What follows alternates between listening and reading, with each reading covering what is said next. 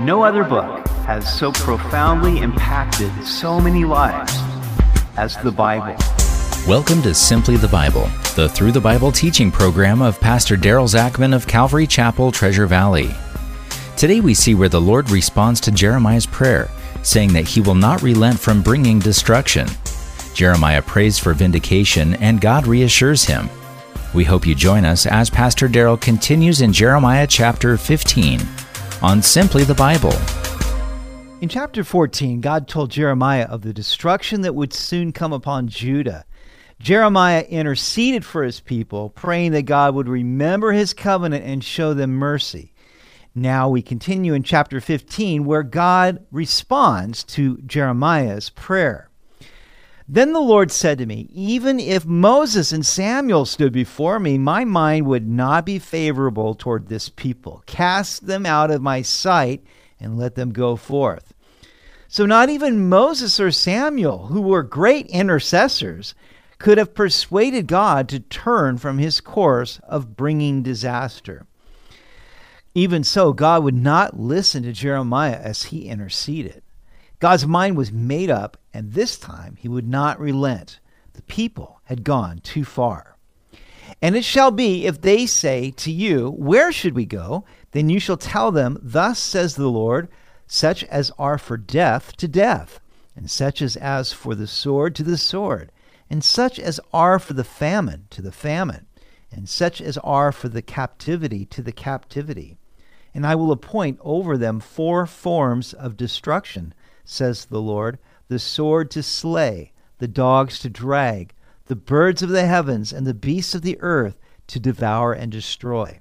I will hand them over to trouble to all kingdoms of the earth, because of Manasseh, the son of Hezekiah, king of Judah, for what he did in Jerusalem.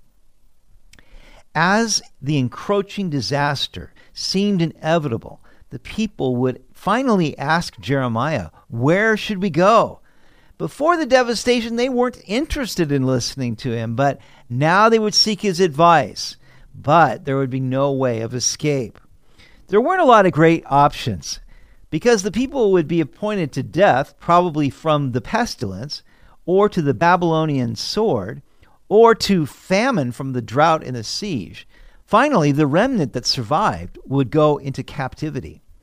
We find a similar destiny for the people living in the world during the Great Tribulation. In Revelation 13:9, it says, if anyone has an ear, let him hear. He who leads into captivity shall go into captivity.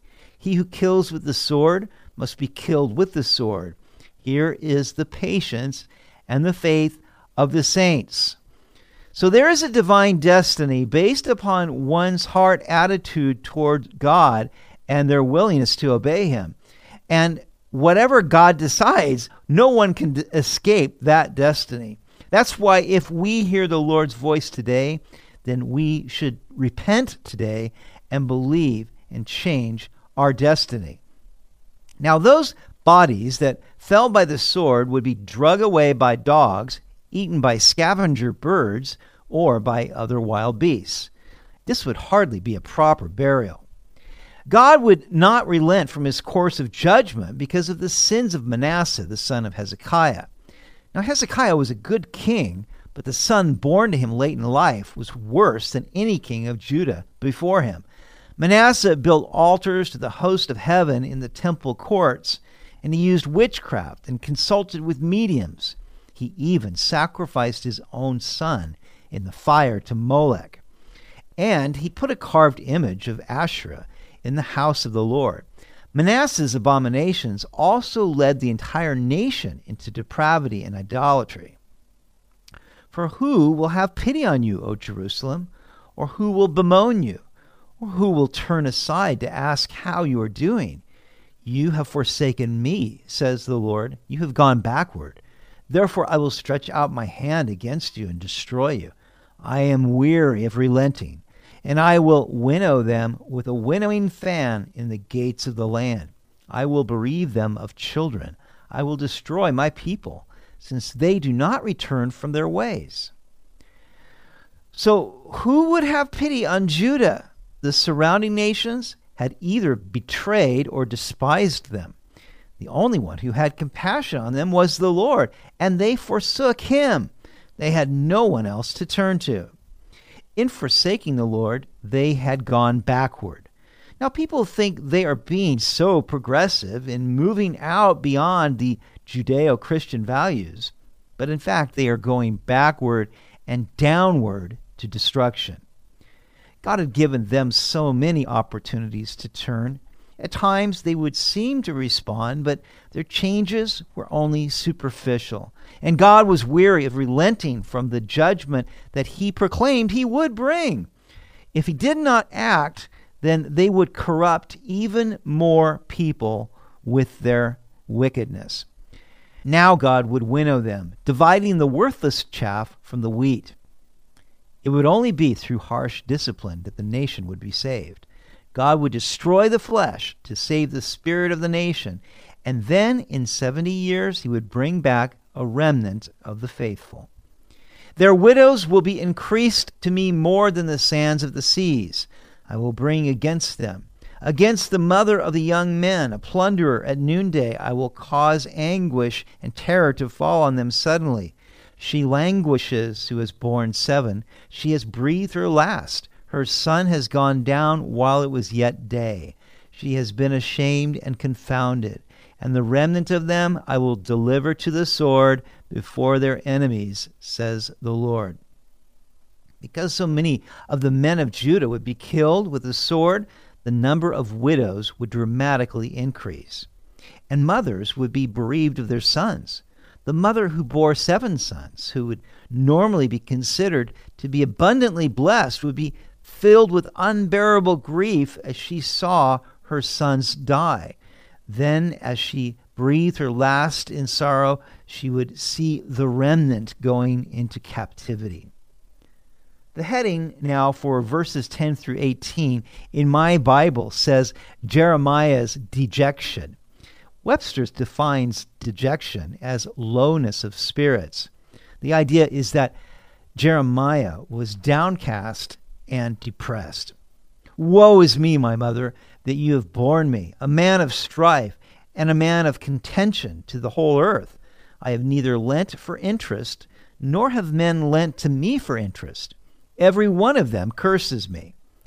Picking up on the idea of mothers grieving, Jeremiah calls out to his own mother, saying that it would have been better if he had never been born. Jeremiah didn't owe people money, nor was he an annoying creditor trying to collect, yet everyone cursed him. He had sought to keep the word of God and tell them the truth, and they despised him for it. The Lord said, "Surely it will be well with your remnant.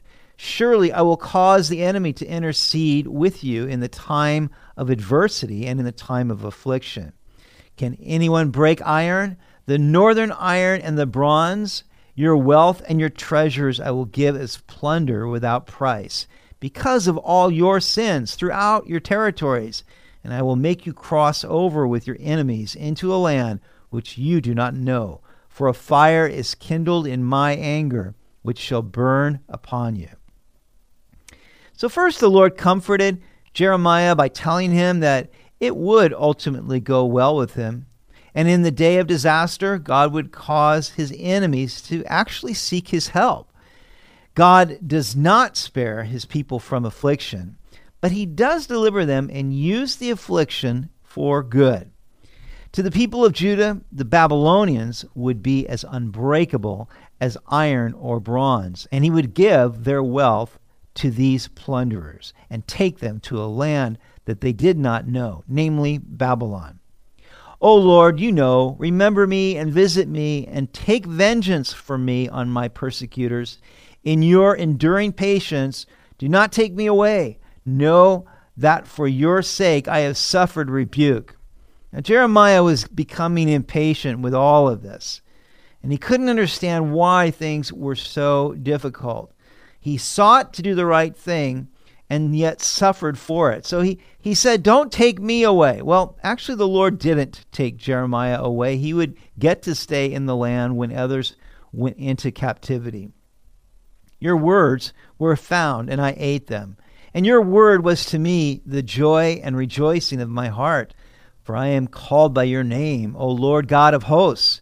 I did not sit in the assembly of the mockers, nor did I rejoice. I sat alone because of your hand, for you have filled me with indignation. So Jeremiah looked at the word of God as food to eat. He said, I ate your words, and they were even the joy of my heart. I did what you wanted me to do. I didn't sit with the mockers. I stayed by myself because I knew that your hand was with me, and you filled me with indignation over their practices. Why is my pain perpetual and my wound incurable, which refuses to be healed? Will you surely be to me like an unreliable stream, as waters that fail? Jeremiah didn't understand the pain was perpetual. It wasn't going away. It wasn't lessening, and his wound was never healing. And so Jeremiah had trusted in the Lord, but the Lord had not met his expectations. So he complained, will you be to me like an unreliable stream, or waters that fail, like a stream that dries up in the summer? Jeremiah was downcast, but at least Jeremiah was honest with God, and he poured out his heart and soul to the Lord. Therefore, thus says the Lord, if you return, then I will bring you back. You shall stand before me. If you take out the precious from the vial, you shall be as my mouth. Let them return to you, but you must not return to them. And I will make you to this people a fortified bronze wall, and they will fight against you, but they shall not prevail against you. For I am with you to save you and deliver you, says the Lord. I will deliver you from the hand of the wicked, and I will redeem you from the grip of the terrible. So in effect, the Lord was saying to Jeremiah, you need to repent. You need to return to me and to my calling on your life. And you need to stop uttering worthless words and start speaking worthy ones if you want to continue to be my spokesman. And so the Lord really wasn't allowing Jeremiah to have a pity party, but he said, listen, if you will turn back to me and you'll trust me and keep on trusting me, then I will make you as a fortified bronze wall to the people. They will fight against you, but they won't prevail. And they will ultimately return to you, but you must not turn to them. You must not weaken. You must be strong in the word and in the authority that I have given you. And then I will save and deliver you. Now, Warren Wiersbe writes, Jeremiah had to learn to walk by faith, which meant obeying God's word no matter how he felt, what he saw, or what others might do to him. God never promised Jeremiah an easy job, but he did promise him all that he needed to do his work faithfully. And what was true for Jeremiah is true for us.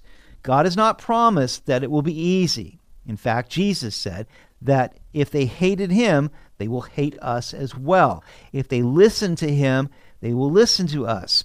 Jesus has begun a good work in us, and he will bring it to completion in his time and in his way. So, regardless of what happens, don't lose heart. The final chapter hasn't been written yet. You've been listening to Simply the Bible, the Through the Bible teaching program of Pastor Daryl Zachman of Calvary Chapel, Treasure Valley. For more information about our church, please visit our website at calvarytv.org. That's calvarytv.org. If you have any questions or comments, please contact us through our website. To listen to previous episodes, go to 941thevoice.com or check out our podcast on iTunes or Spotify, and please leave us a review. Tomorrow we will see that the Lord tells Jeremiah not to marry nor mourn for the people. Disaster shall soon come, and gladness shall cease. But God will restore Israel in the future. We hope you'll join us as we continue in the book of Jeremiah on Simply the Bible.